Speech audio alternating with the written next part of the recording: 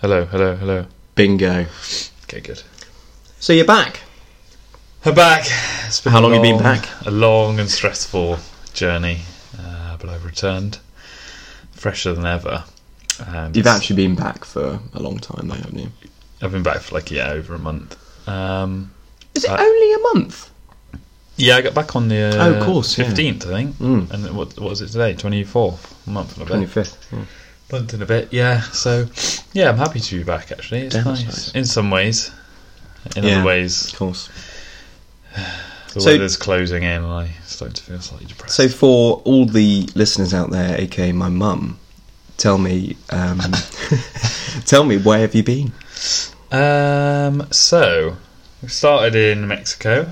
So you went with Mike, didn't you? Yeah. Yeah. Good friend Mike. Good friend. Mexico, Who I live with. Guatemala, Nicaragua, El Salvador, Honduras, Costa Rica, Colombia. Who did you see in Costa Rica? I saw a beautiful specimen of a man. It was me. It was Alex. Yeah. That was a good bit.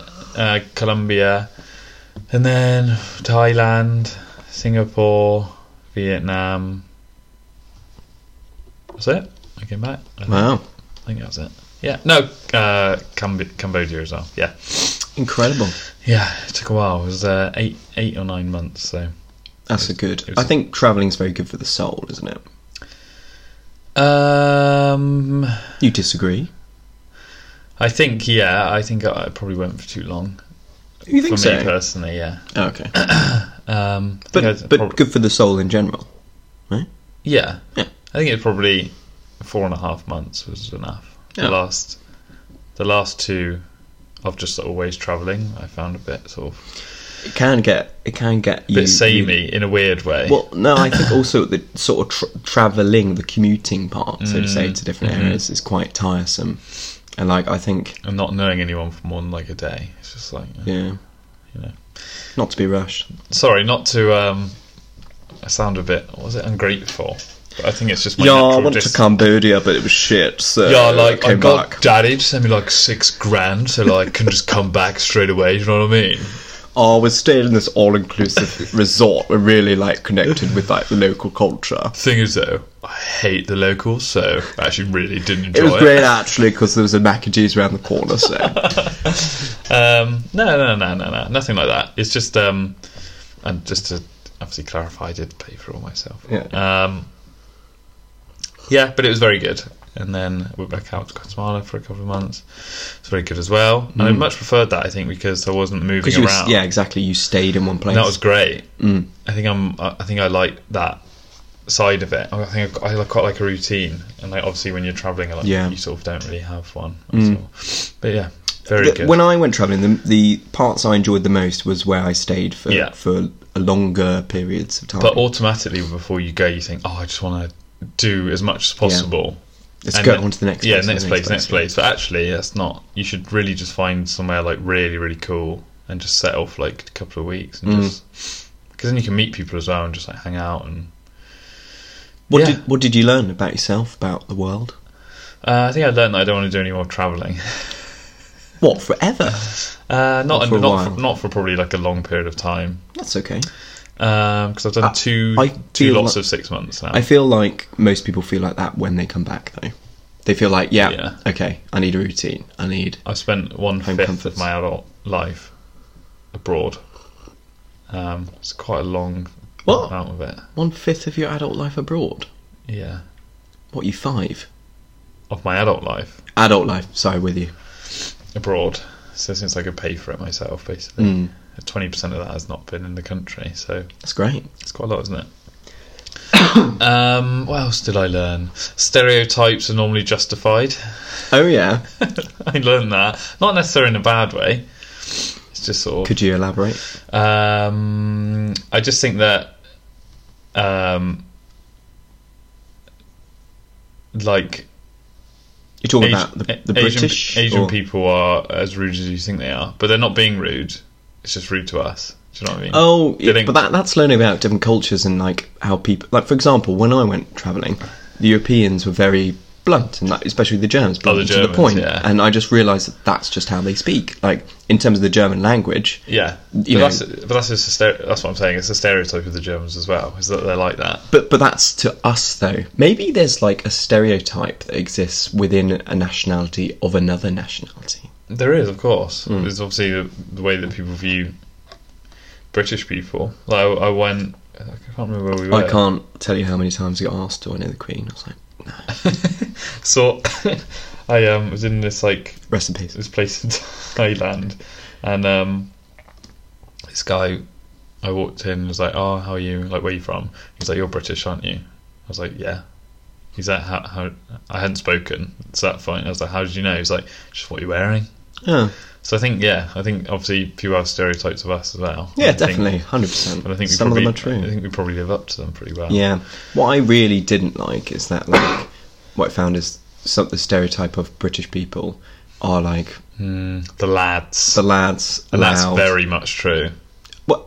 Speak for yourself, mate. Well, yeah. But of all the lads, yeah. there were a lot of lads travelling. I tried- always just boozing. And I stuff. really tried to dispel that Uh-huh. discourse, and like I learnt a bit of German, so I could be like, I do try. You're fighting we're against shit the with tide there, languages, mate. but what's that? You're fighting against the tide there, I think. Aren't you? I know. Yeah, I learned a bit of Spanish as well. But Mm-hmm. yeah, it was very good. I had a really good, really, really, really, really good time. What about philosophically? Can you elaborate? Looking on a bit deeper, like what did you learn about yourself, or what did you learn? So you talked about the world, like you're talking very literal sense. I'm talking a bit more mystique. that? Yeah, interesting. What did I learn about the world? Like, do you feel a bit smaller because you realise how big a world there is out there? No, not really. No? Or humbled. Some people feel humbled Do they? because they just realise how big the world is and It is big. how small our problems are compared to others. That's very true, actually. I think I learned. Weirdly, I learned that I love my country. Oh, Not in the necessarily the patriotic sense, but in the sense that I think before I had the view. This isn't looking deeper. This is still literal, but I struggle with it's that. okay. Before I had the view that I could live somewhere else in the world and really enjoy it, but actually, I think some people can and I think a lot of people that can and that move long term or that travel constantly, maybe don't have like a great situation where they are. And I think part of what going away made me realise was that I actually do have a very good life here, which maybe I didn't realise before. Yeah. Just in terms of the friendships I have and family and things that I like about the country that I wouldn't be able to get in other places. So yeah, it made me. I think it's good when you're happy to come home because it shows that you've really like lived that experience to the full, and you're then ready to sort Gained of a bit of perspective. exactly. Yeah. So I enjoyed. I learned that as well. I also learned that people are very. I think people of other nationalities are generally nicer. Than the British. Yeah, in terms of like, people are so happy to have you in their country, in general, and very very excited to show you like what they're about and like what is the food of the town or the city, or really happy to give directions and speak to you about their lives. Whereas I'm not sure if a traveller came here they'd have that same experience necessarily. I suspect they might do in some places, but I thought that the openness of a lot of people, especially just to like invite you in and like give you food and stuff, it's just like not something you'd really get. No, no. Would you do it? No, probably not. That's what I'm saying. Yeah. Yeah. I guess that comes down to a cultural thing as well, maybe. Yeah. Yeah, and obviously we met up in Costa Rica, didn't we? We did. I had a wonderful time, by the way. Yeah, Wonderful time. It really ignited. I know you were sort of getting a bit tiresome at that point, maybe, but it really ignited my love for travelling I found I specifically requested that I spend a couple of days on my own. Oh yeah. Yeah, I'm going to fly to this place, meet me here, take your time. is what I pretty much said in Uh-huh. so many words. And it just reminded me how easy, I don't know, easy it is solo travelling, that you get forced into these social situations, you have to make friends, people realise or recognise that you're on your own, come and say hello to you, or you just get the pluck up the courage to go, which I did, over to a group and say, "Hi, I heard you're talking about politics," because they were talking about politics. So I was like, "Would you mind if I joined?" And then we did a sunset walk, and things grew from there. And and you again meeting different people from different cultures, you learn from them. Very much. And I think it's not to gain from that. Who's your favourite nationality of traveller? The Germans. I really like the Germans. Yeah, they're good. Just because they're very funny. They're very funny. They're very blunt, very direct. They're usually very friendly. Yeah. That's my Good experience. Germans.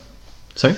I like the Dutch as well. Dutch, in the same sense. Dutch are very nice. A bit warmer, I think, than the Germans. But slightly less sort of sarky, which I like about the Germans. Yeah, it's I quite funny. like the Germans, but I think the French like to speak in their own language. Which is obviously stick together, actually. They do stick together. All French speaking. Yeah. Oh, I've never come across. But I think that might be to do with our sort of arrogance in not learning another language as well as other countries, maybe. Well, I did, so stick that up your pie hole.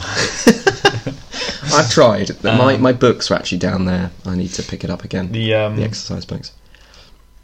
The Canadians I didn't really like. Everyone bangs on about the Canadians, but they're just the same as Americans, but they just think they're better. But they're clearly not. We are talking and we're brushing people with a broad. I know. What's the phrase? It's brushing with a broad stroke or something like that. Painting with a roll-on. We're generalising. Yeah, we're generalising. We're speaking generally. Based on our experiences. Based on experiences. This is not a study I've done. This is just based on my own unique, and it's a small sample size. Very small sample size, yeah. Probably didn't help that, a lot of the Americans and Canadians that go travelling are either sort of spring breakers. Oh, yeah. So sort of British lads equivalent, jocks, or they're sort of a bit hippies, and I don't like that either. I love them. Walking around bare feet. Oh, barefoot. If I could walk the barefoot. Locals hate them, but they think they love them. If I could walk around barefoot in Bristol, I would, without risk of hepatitis C. Would you actually? Why? I love being barefoot. I did it in New Zealand. Oh, they all do that, don't they? At the supermarket and that. Yeah. You just feel a bit... Seems a bit dangerous. There's actually a guy on Instagram called the Barefoot Guy. I'll follow him now. He's got weird feet, isn't he? He's got those feet that are like... They curl. They're all like splayed out because like he hasn't worn shoes in about 5 years. Like some sort of bird's claw.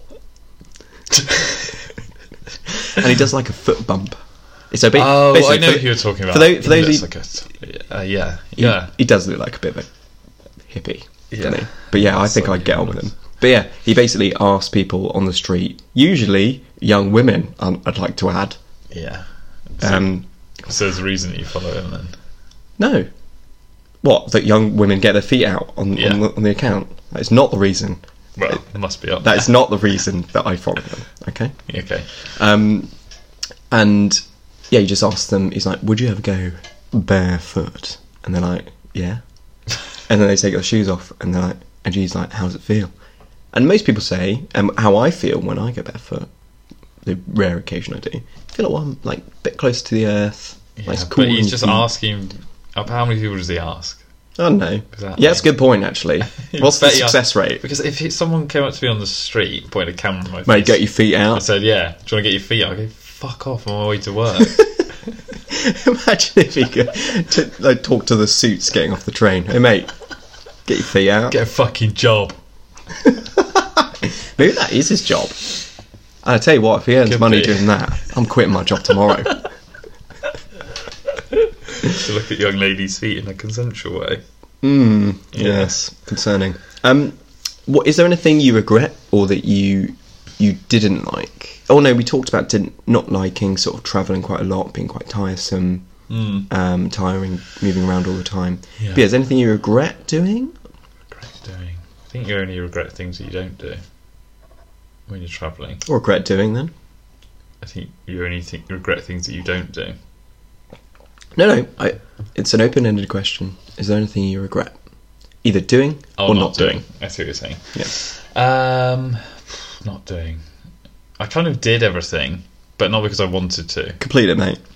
Yeah, but what I often found was, I think what you're kind of trying to basically do is, with your questions, is that lots of people come back from travelling with a more open mind, and happy that they did things. And sometimes when they do things, they don't think they're going to they like it. Whereas for me, I feel like I'm exactly the same. And whenever I tried something I thought I wasn't going to like, I didn't like it. I knew I wasn't going to like it, and I didn't like it. There was one occasion though where I did like something. That's still learning though. That's still learning about yourself. Yeah, being like, yeah, trust my instincts. I trust my instincts. Like when we did the big flying thing. What was that? Big flying thing? On the big zip wire. That was sick. We did we did like a zip wire in Costa Rica, which is apparently the world's highest, longest. It's the longest in South America. Oh yeah, it was like a cop out, wasn't it? It was only like the longest in like Costa Rica or something. It was the longest in the region. Which is sort of hard to define. And you sort of went. It must have been like 100 meters above the canopy. One of them. And you sort of led like Superman, so you're facing down to the earth, with your arms splayed out, sort of like you've been crucified, but in a way that you have to pay for the experience. And I knew I wasn't going to like it, but I did it anyway. I hated it. Yeah, I remember. Well, then you did the Tarzan swing, didn't you? That was sick. What was that about? So that's where you're basically on a ledge, and you're attached to a point, and you jump, and then you sort of swing. You jump, and you feel like you're going to fall to your death. You are actually falling to the earth, though, at that point. And then it catches you, and it sort of swings. And I like that because there's a couple of seconds, or maybe half a second or whatever. I think it was like a whole second. Whole second then, where literally your body thinks you're about to die. Your body thinks you're going to die, and it's a thrilling experience. Yeah, I'm just not. Also, something I did realise when I'm not a daredevil. Okay, I don't like that might be linked. Daredevil. Yeah. I realised I was a bit of a thrill seeker. Really, a bit of a thrill seeker. Yeah. That's good. Because I mean, like, I don't think I would ever, like, consciously, like, in this country anyway, go and seek out like a skydive or whatever. But when I was over there, I was like, yes, I'm going to do it. Yeah. I'm going to say that's a good point, actually. And because I still did all that stuff. You know, and I can say I've done it. But... Yeah, you can say you've done it. You don't need to say that you didn't like it and scream like a girl all the way down. That was a bit close to the bone. A bit close to the bone. Scream like a like a wuss. Like a wuss, yeah. Oh, you were being politically correct. Yes. So, it was good. I had a good time. Good. Had a good time. I think, in terms of what you've learned from your travelling experience, I think there's a lot that you maybe don't realise. You're just a bit more aware of other cultures, but you may not realise it or may not need to be aware. I've also realised this thing, right? So, we had a few friends come out to meet us. And then since I've come, that's me, like yourself included. And then since I come back, like I've been talking to them in a group, and they've been like, "Oh, do you remember that thing?" And I'm like, I fucking completely forgot that even happened. So I think I do have a lot of really good memories. I'm just a terrible long-term memory. I'm sure it all feels like a blur. Like my experience, it's weird, feels isn't it? Like a blur. But then if you went, for example, because obviously you only came out for like 10 days or whatever. Yeah. I would definitely remember everything that happened in those 10 days. But because it was like 200 days, like locking onto any one experience, I have to look at photos. That's understandable. It's a lot like if you do a lot of one thing, it all blurs into one. For example, when people are asked to recall like the drive over here, did you drive here? Yeah. Do you remember anything in particular about the drive? No. That's scary, isn't it? Yeah. In terms of driving. Yeah. I also found that obviously, like, when you travel, time passes a lot slower Mm. because you don't We don't have a set agenda. exactly. Yeah. So I quite like that's that. quite in fact. interesting. Yeah. Yeah. I could literally take my time in deciding what I was going to do that day, and nothing was concrete, and Yeah. I think I'm sure Mike was the same as well. Like you didn't hold each other back, Oh no. and actually I think it's very healthy that you took some time solo. hmm Very very healthy. Yeah. Definitely didn't hold each other back. If Mike ever said he wanted to do something, I'd be like, yeah, let's fucking do it. Yeah. So I think in that regard it was good to go as like a pair, because you would do stuff that you wouldn't normally do on your own as well. Yeah. That's great. And actually, I think Mike's the sort of person who will egg you on. Yeah. He gets obsessed about loads of things.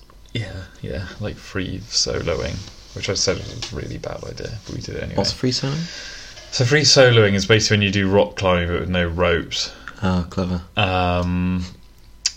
Above like a body of water. Well, it doesn't have to be above a body of water, Yeah. but in this occasion it was in Halong Bay.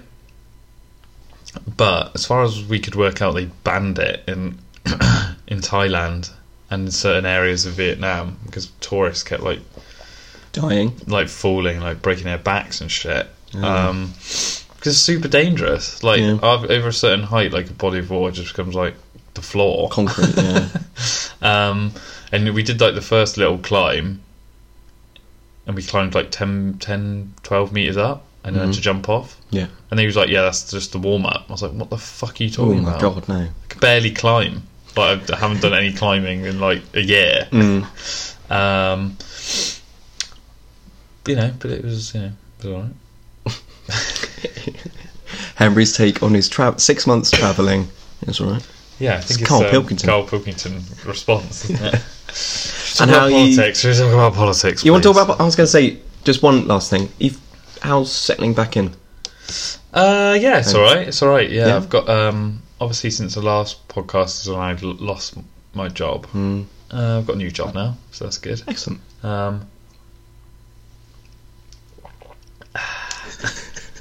Got a new job now, which is good. It's finally in the career path I want it to be in. So I think travelling was also good for that, because I think sometimes when you're at home or when you're in your routine, you can get sort of locked into what you think is the right path. Yeah. I think because Change is it's good. easy. Yeah, it's change nice and is good. easy. And then when you just take a little step back, or quite a big step back, you want a bit of a change. So I'm not saying that necessarily happened to me, but I think that I think it was a good opportunity to solidify that was definitely what I wanted. So yeah, excellent. Do you want to talk about politics then? Okay. Stop talking about you. Stop making it about you. I know. Sorry. Well, let's talk about the budget, Okay. or not Fiscal the budget, event. the fiscal event, or the mini budget, which is horseshit, by the way, because of how big it was. It could have been a whole fucking budget. It was basically a budget. It's wasn't the it? biggest, one of the biggest budgets in like Yeah. 50 years. Yeah. So it wasn't. It wasn't even just like a regular sized budget. It was fucking massive. Well, the only reason why they didn't call it a budget is so that the OBR doesn't have to do predictions or. Also, they don't have to do that because obviously these budgets that they've been releasing in September is a recent thing. Right. Normally they just did a budget once a year in April, Mm. so they never have to release figures for those. But it's just been practice so far that they have done. I see. Yeah. So. So a couple of things in there. Yeah. So what was in there? So bankers' bonuses cuts. Yeah. What do you think about? Let's just talk about it as. You're for it, aren't you? Let's not talk about it politically. Let's just talk about it as an idea as a whole. You're talking about the optics. No, I'm not. No. I'm talking about Go on. not Okay. the optics. Okay. Okay. Practically, it's not. After I did a bit of research into it, it's actually not a terrible idea. Really? It's not going to make any sort of earth-shattering changes or anything. All it does is it means that essentially what there was before was you could only earn, was it twice your only only in inverted commas, twice your salary as a bonus if you're a banker. But bear in mind, like, bankers get paid 6 figures at least. Be that as it may, Yes. a lot of people argued that all it meant was that bankers just received much higher base salaries. So all it did was move it, because it's not like bankers are getting paid any less in Frankfurt than they are in New York. Otherwise, they'd all go live in New York. I think what the idea is there is to see if we could drive a few big banks or a few investment firms back to London since Brexit, and it's an easy way to appease that group of people, because it means that they're guaranteed a higher bonus, maybe a lower starting salary, but I think that bankers like big commissions. So I've got a couple of problems with this idea, a couple of issues. Sorry. Okay, we're not talking optics right now. We're talking practically. Okay. Practically, We'll then move on to the optics. Fine. Practically, is it not, because we've uncapped the bonus? Are we not going to encourage the sort of risky behaviour that the bankers were partaking in pre-2008 crash? I think that even though we're already in a recession. I think that would be a bit of a worry. I think a part of the point of the cap was that even if it meant that bankers got higher base salaries, it meant that you weren't necessarily working towards big risky decisions that would have high payoffs, which would get you a commission, because you had a high base salary, so that wouldn't be necessary. So I think in that way, you would be a bit worried that that's exactly what will happen. So bankers will then start making riskier trades to get that high commission.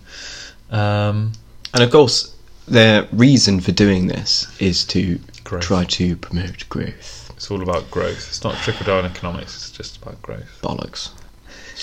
I would really love to get Kwasi Kwarteng on TV and just say, and say, could you define trickle-down economics for me? I'd love to hear him explain or give a definition of trickle-down economics that does not exactly apply to the fiscal event that he's just announced in Parliament. Okay, so practically, I think it's. I agree with what you're saying. It has its risks. It has its pros and cons, should we say? Politically, I think it's one of the worst decisions ever. So poor. It's just like such an open goal for anyone. Open goal, yeah. Like, how can Liz Truss say that they want high growth, high wage economy when you're giving uncapping bankers bonuses, which, yes, high wage, yeah, but then at the same time telling doctors, nurses, teachers, police officers, fire service, all of the other public sector workers, no, you must exercise pay restraint, otherwise it will push up inflation. You know? Yes. And actually, if you were to increase doctors, nurses, police officers, teachers' salaries, what are they going to do with the money? Are they going to spend it in their local economy, or are they going to put it in the Cayman Islands? They're going to spend it in their local economy. And what does that promote? Growth. So, yeah, I think the optics of it is terrible. Absolutely bullshit. Yeah, it's not. I think it's a running theme of the whole budget, really. Yeah. Was that I'm not sure what their plan was. Maybe it's to get all the unpopular stuff out of the way. So, before we finish on the budget, remind me that I've got something to say about that. Okay, so let's just talk about let's just continue to talk about the other things that are in the budget. Okay, getting rid of the top rate of tax. Okay, yeah. So for me, that one just makes. I don't understand that one either. No, don't understand. It's sort of the same reason, right? Giving rich people more money so that they potentially spend it to promote growth. I think I would argue that if you give. And we're talking. I would argue if you give people on lower incomes more money, they will definitely spend it. Yes. But if you give rich people more money, because I now work in financial services, doing personal finance, and I can tell you that all they're going to do is stick it in their ISA, or stick it in they max out their pension contributions because they don't. It's not like They don't need they're it. not going to go out and buy a car because they've already got a car. They'll Do you know what I fall. mean? 5 on the way. Exactly. It's not something that it doesn't really mean anything to them to get an extra £10,000 No. a year in their. And actually, imagine if you gave that to someone on universal credit. The sort of change that could. Exactly. Yeah. Even if you just kept the £20 universal credit uplift, how much of that would go into supermarkets Yep. and buying kids' clothes? I and think sort that of would thing? that would contribute more towards growth than any of course. the measures that they've announced. And actually, in terms of cutting the basic tax from 20% to 19%, Yeah. that sounds idea. that as a headline that sounds quite good, but they're not going to really notice it, are they? It's a matter of I think I've read somewhere on someone on really low wage. It's like a matter of £121 a year. Yeah. Or I think that's for a nurse actually. It's like £121 a year. That's about how much I'll get with Which is- national insurance as well. Yeah, which is not much in the grand scheme of things. When bills are really, really high, food's really expensive, inflation's going through the roof, and wage being very stagnant. Yeah. It's not going to make a big difference in the grand scheme of things. But giving people money might. Yeah, I mean, I think there's lots of ways to look at it, but I also think that I agree that cutting that 20% to 19 is not going to do. Marginal. It's not going to do a particular amount. I think it is. It's not a bad idea, but what I would have liked to have seen is not slashing that top rate, No. and instead helping the very, very poorest. And what we're seeing now, in particular, is what happens when a government's been in power for such a long time. Is you start with David Cameron, who's essentially Tony Blair light, Yeah. and then. Or you could say Tony Blair right. And as time's gone on, all the sort of sensible people from Yeah. the party have had their go and been pushed out, and now we're just left with this sort of the rightist of the right wing of the party, Dregs. the dregs. Yeah. And okay, so now that's most of the budget. Okay, there's obviously more stuff in there, but why do you think they're doing this? I'd just like to briefly touch on the capping energy at £2,500. That's going to cost £60 billion. That's a lot of money, and that's going to be funded with borrowing. That is not conservative, is it? Borrowing money, No, I don't. sound money, as Margaret Thatcher put it. That is not sound money. Actually, yeah, that's a very good point. I think that's something that I nearly didn't touch on there. And actually, I think probably Tory MPs in the Conservative Party, their heads are exploding, right? They've got this Tory ideology, which is tax cutting, which really tickles their balls, right? Really gets them hard. But then you've got capping energy prices with billions of pounds worth of borrowing that's going to have to be paid over by the people, paid back over 4 years or something.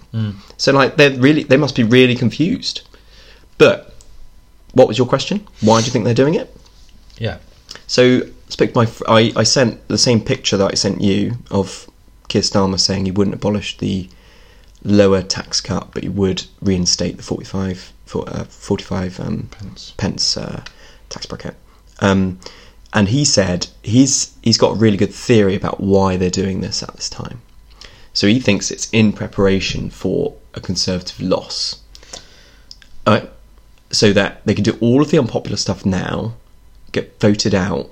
Labour are going to have to reintroduce taxes when they get in government in the next general election, and then they can use that as ammo and also they can say, oh, the economy's really shit, you need to vote us back in, when actually it was 12 years of their doing. Okay. What do you think of that theory? I think it's I've also because it is a bit of a scorched earth policy. I've also been I don't know why, but I've also been saying this as an idea to people. But after thinking about it more, it just seems silly. The people who are in charge right now, Kwasi Kwarteng, Liz Truss, Jacob Rees-Mogg, Free especially marketeers. Liz Truss and Kwasi Kwarteng, they will if they lose this election coming up in 2 years, they will never be in government again. They just won't, because they've been a disaster based on the policies that they've introduced over the last coming week. They spent their entire lives trying to get to the top, and now they're at the top, they're going to try and govern how they've always imagined in their head that they would govern. They're not thinking about 2 election cycles away and trying to mess up the Labour Party in 8 years. They're just not. You think there's no foresight at all? Not in regards to this, because I think with the when Boris Johnson left, he obviously left it in a bit of a mess there. Well, quite a large mess that he left. But I wouldn't have said that it was nailed on that they were going to lose the election when he left. But now it is. Okay, but before this week, I think you could have made an argument that if they made the right decisions, they could have scraped a win again against Keir, depending on how he performed. Well, I think it's really mad that, like, I don't know how long Liz Truss has been Prime Minister, like, what, 2 weeks? Like, some people are saying, like, in the next coming months, it's make or break for her. What's crazy for me is she's making these wild policy decisions, sweeping policy decisions, unlike what we've seen in probably since the early days of Tony Blair. But she doesn't have any support to do it. No. Neither from the electorate nor from her own party. Yeah. So, like, I was reminded of some stats earlier. So only 50 odd MPs nominated her in the first round, and she only ended up with 120 in the last round for her to be PM. So, like, that's less than a third. Even in the leadership vote with the public, through her own members, it was only 59%, which is far lower than Boris, and far lower than I think the last 3 leadership elections. That's right. Which were all a plus 60%. That's right. In favour of the one who eventually won. So I just don't get it. I really don't get it. And I think before she got in, and I think before the leadership election, I didn't think that she was this right wing. I didn't get that vibe from her at all.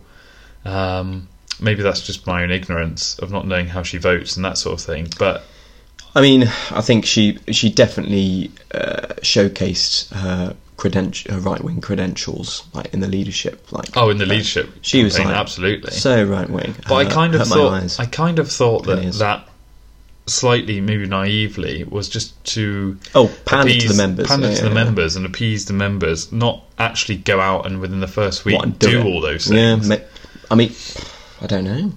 And I was listening to the podcast for the Many earlier. I did the same, actually. Huh? I did as well. It was something that really annoyed me that I heard on there, was that these investment zones, they've got 40 investment zones around the UK, which would be low tax, basically trying to feed growth into these zones that badly need. It's basically their, because levelling up's over, but it's essentially their attempt at showing that levelling up is still, not completely dead in the water.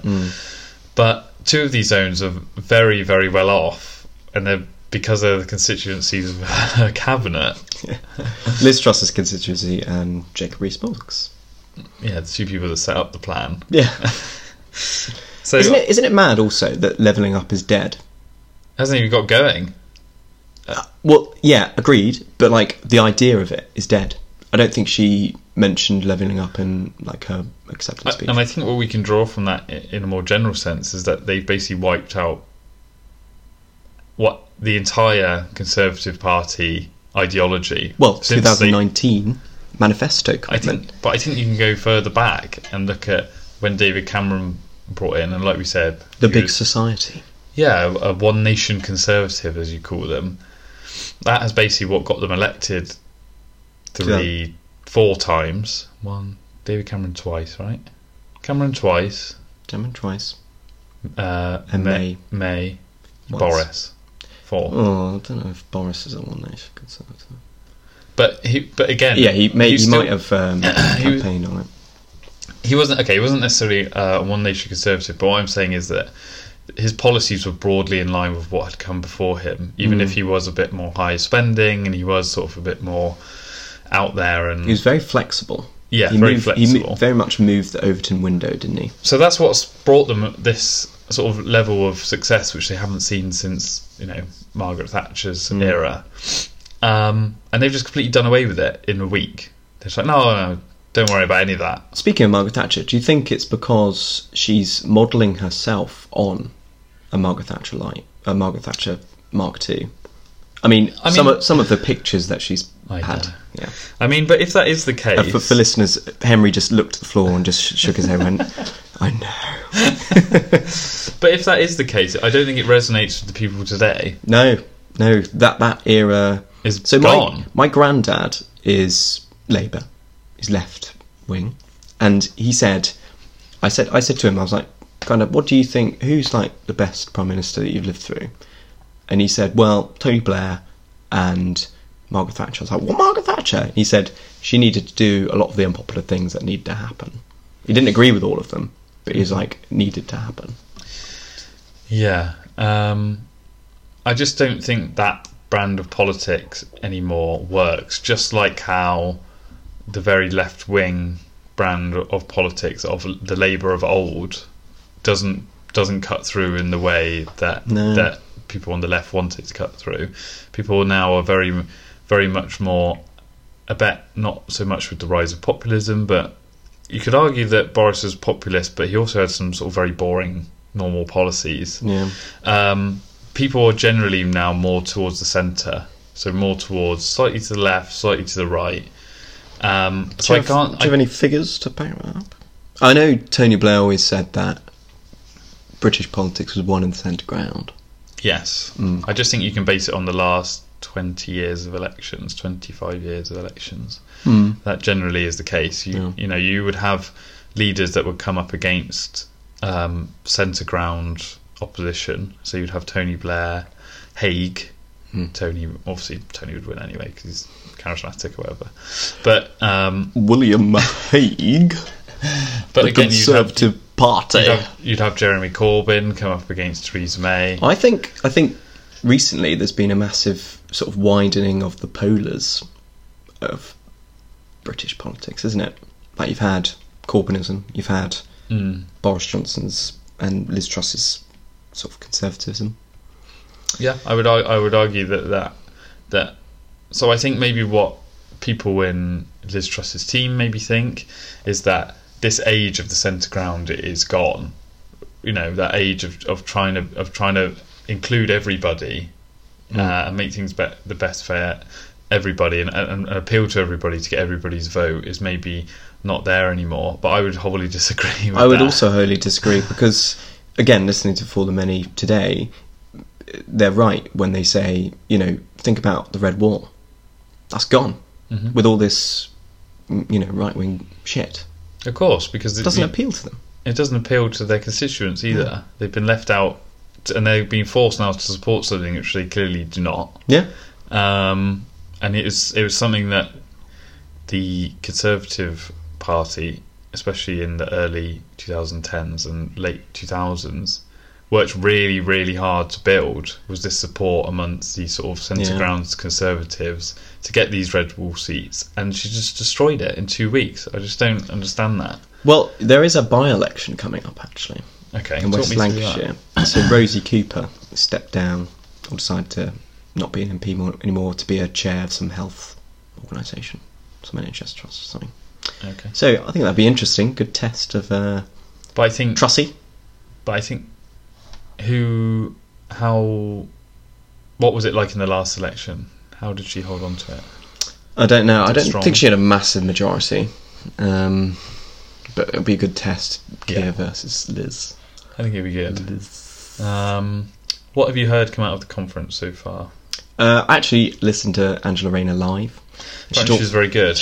I was listening to her, I was like, she sounds very, very good. Yeah. She talked about how she would get rid of this VIP lane.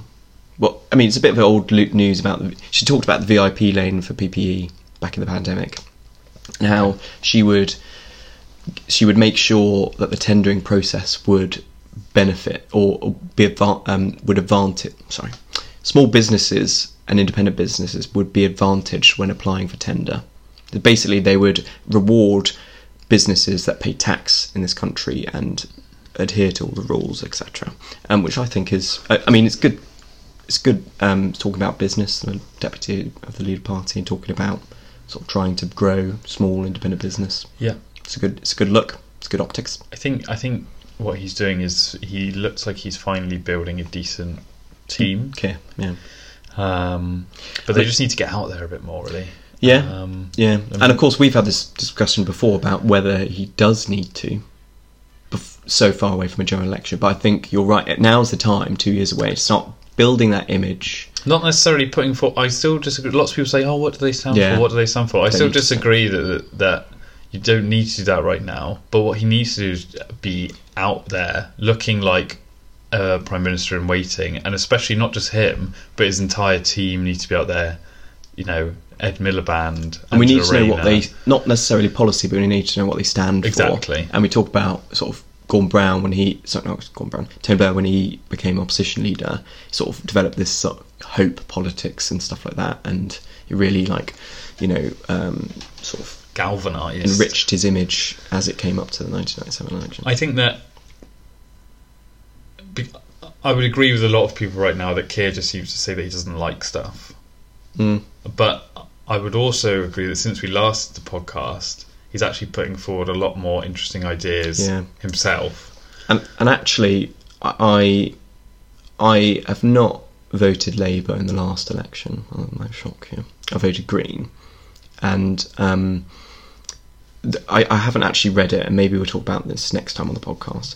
But they did make a really big announcement at a conference today about really focusing on green policy, and that is something, if that was going to have legs and a lot of weight behind it, something that might persuade me to switch back. I think that's good, because they really need to claw back some of that green vote, because they're losing out to it. Yeah, I would say that the policy that was announced, that they would spend £27 billion a year on green energy. What's not to like? That's the policy. Fully costed, unlike a lot of the Conservative policies. I also think it was a great time to announce it, just as the Conservatives are trying to push through this fracking thing. Yeah. Which, by the way, is another one, which is just, for me, is completely baffling. Okay, one, because it's going to take at least 15 years to set up and get it fully operational. Two, because no one in the local areas actually wants it. Oh, it's going to have local consent, Henry. Yeah, okay. No one actually wants it. And three, it's political suicide, because the country in general thinks it's a terrible idea. Also, another point to that, that research has shown, or in fact, I think Kwasi Kwarteng himself talked about this, and Ed Miliband, who has absolutely smashed it at the ballot box recently. I actually voted for Ed Miliband, Chaos with Ed Miliband many years ago, and I wish he got in. I wasn't available to vote. No, you weren't. You're younger. Voted my first. Keener bean. Posted my first ballot at the 2016 referendum. Oh wow. Voted Leave, yeah? Yeah, thank God we got our country back. Obviously, satirically there. He looks great, Ed Miliband, at that. Yeah, he does. He basically quoted Kwasi Kwarteng talk about word for word about how he said it's not going to decrease the cost of energy anytime soon, and lots of this evidence that said it was really bad and like a non-starter. Because it makes no sense. Kwasi Kwarteng was sat there, the camera panned to him, absolutely gobsmacked. And obviously it wouldn't, because, and one of the points that he made in that speech was that all you're doing is adding to the wholesale market of Europe. You're not decreasing prices at home, because there's still a private firm, Quadrilla, taking the energy and selling it on the open market to Europe in general. So what you're doing is it's a tiny drop in the ocean. So in no way will it decrease prices for anyone in the UK. All you're doing is helping a private business make private profits. That's what you're doing. That's what they love, though. Yeah. That's what they love. So another interesting point I think about the budget, and I think about what's happening in general, is that over the past few years, Labour has really struggled to unite itself because they found that the Conservatives, for some Labour Party members, occupied the space that they once occupied under Tony Blair, or people that were more towards the centre. So you had the left of the party who wanted more radical reforms, and the centre of the party who didn't know what to do, because a lot of their policies they would have liked, not all of them, but a lot of them the Conservatives were putting into place themselves. Sort of a fight for the centre. A fight for the centre. And what you have now is, with the Conservatives swinging madly to the right, all you're doing is uniting and you're Labour. also opening up this massive gap in the market, so to say. But you're opening up Labour completely and uniting the entire left, against them. Mm-hmm. So it's literally an open goal, because now... Can't wait. Before, where you would have such infighting with the Labour Party in the correct direction to take the party, now I think all Keir has to do is just stay left of where Truss is. That's all he has to do. Which could be One Nation Conservatism at this point. It could be, yeah. Yeah. But at least it would be an improvement, and I think he is extremely qualified for the job, and I think he'd do an excellent job. Fingers crossed. Any role that he's been in previously, whether that be legally or in the opposition, I think he's done it competently and professionally. I can't see any reason why he wouldn't continue to do that. Yeah. It's about public opinion, isn't it? And if they don't win, the country's fucked. I'm just going to move somewhere else, because that is how I'm feeling as well. Imagine that in 2024 and Truss wins re-election. Oh my God! Shoot me now. We'd be doing this podcast from, I don't know, beach in New Zealand. Yeah, Jacob Rees-Mogg becomes Lord Mogg. What? Yeah, Fuck. Well, he talks like a lord, doesn't he? He probably is related, isn't he, to some he's landed gentry. Yeah. So yeah. Also, just about how mad is it? Like, the pound has plummeted. Yeah. In terms of like buying the dollar, it's like $1.08. That's correct. And like lowest than 30 cents. Yeah, and lots of economists, lots of think tanks, which are right-wing think tanks, are saying that this is a terrible idea, and Liz and Kwasi are just ignoring it. It's mental. It's because you can't borrow that amount and also cut taxes. You have to do one or the other. So you can't spend 150 billion, which is 20% of the... Sort of like a double whammy. Which is 20% of the government's budget for a year. Whole expenditure. Right? In one whack, all to borrowing, whilst simultaneously spending billions on cuts, on tax cuts. You have to do one or the other. And I think one of the reasons... I keep saying and I think.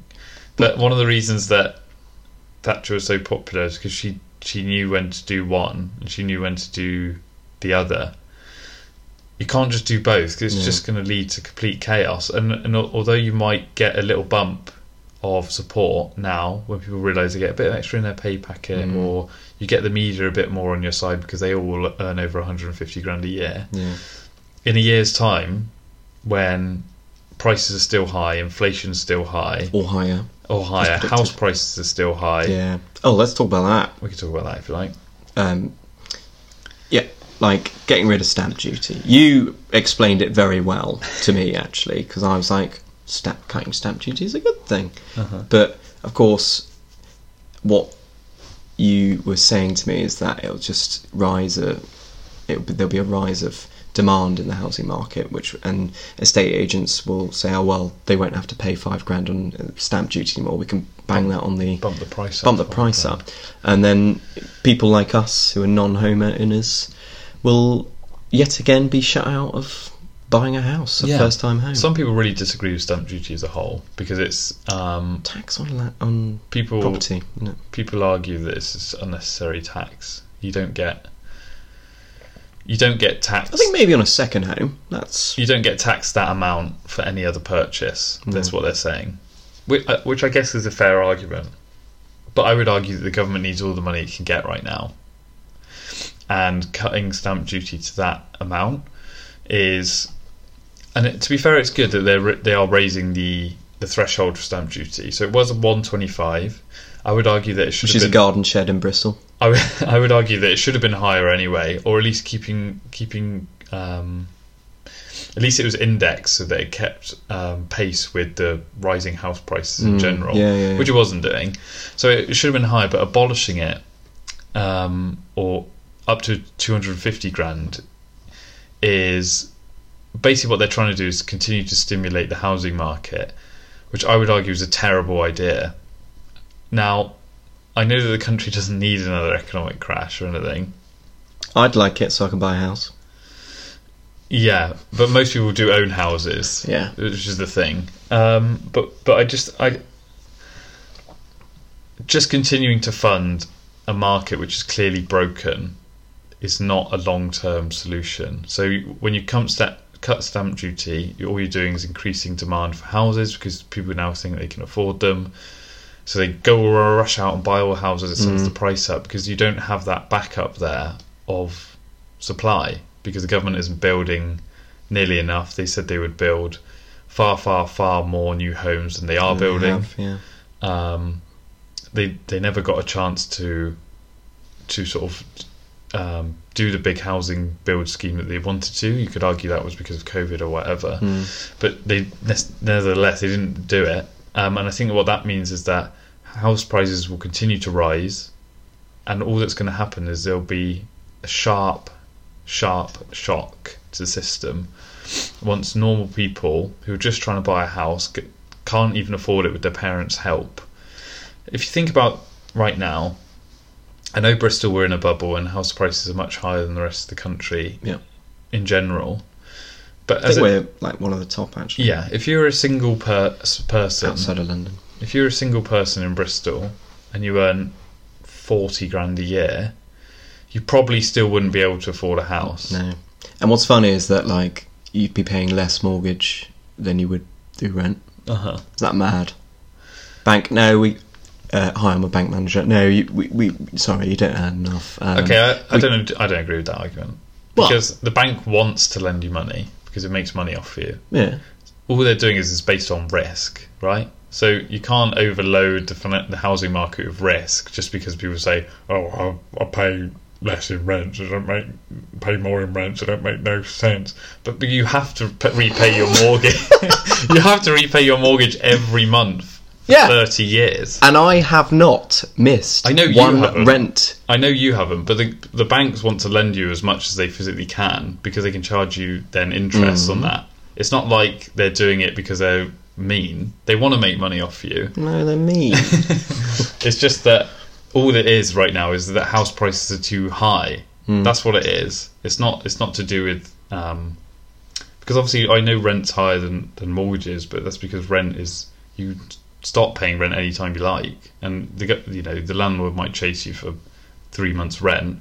They're not going to chase you for £250,000 of a mortgage, are they? My rent's not that expensive. Yeah. Do you want to talk about something else? It will only for a couple of minutes because we're nearing an hour now. I want to talk about COVID just briefly, only because where I work, gotten rid of masks. Don't have to wear them anymore. What, in hospital? Yeah. So you only have to wear them if they have COVID or if they have respiratory symptoms, aka shortness of breath, cough, temperature, or if they are immunocompromised, like a cancer patient receiving chemo and have a reduced immune system. That's a huge shout. Which is huge, yeah. So one of the hospitals in Bristol tried this a couple of months ago, and there's massive COVID outbreaks. They installed them back again. But now both hospitals in Bristol, you don't have to wear them, which is really nice. And it's good for you. It's nice for me. People see my beautiful face. Yeah. Wow, that's huge, and I think that points to the fact that something that the government did correctly was to not shut down in December.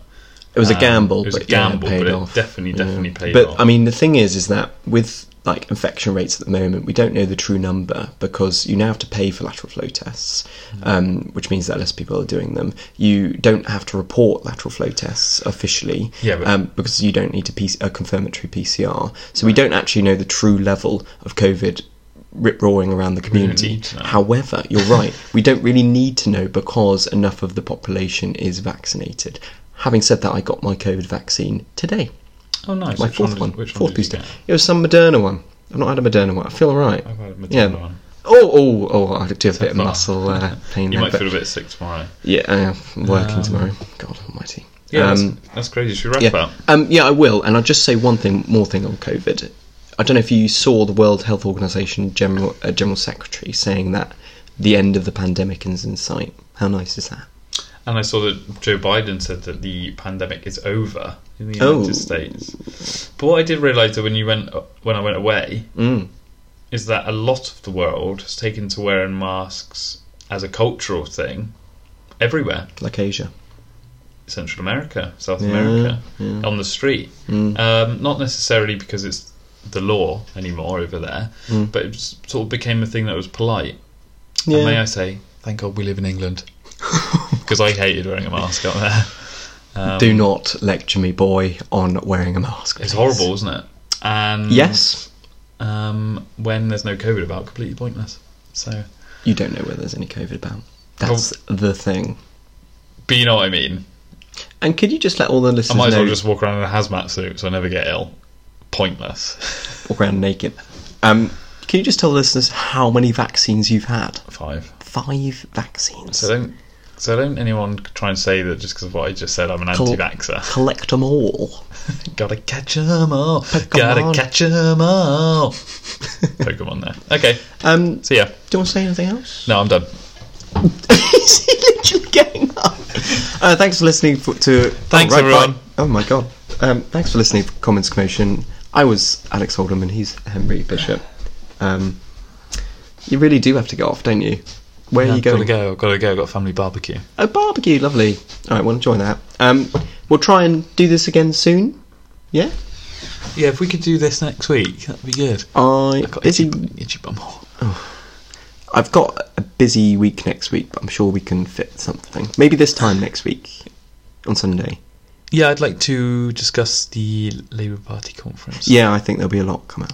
Okay, we can do a bit of research on it as well. So blathering. I mean, we've done pretty well, actually. So I think that shows the level of my...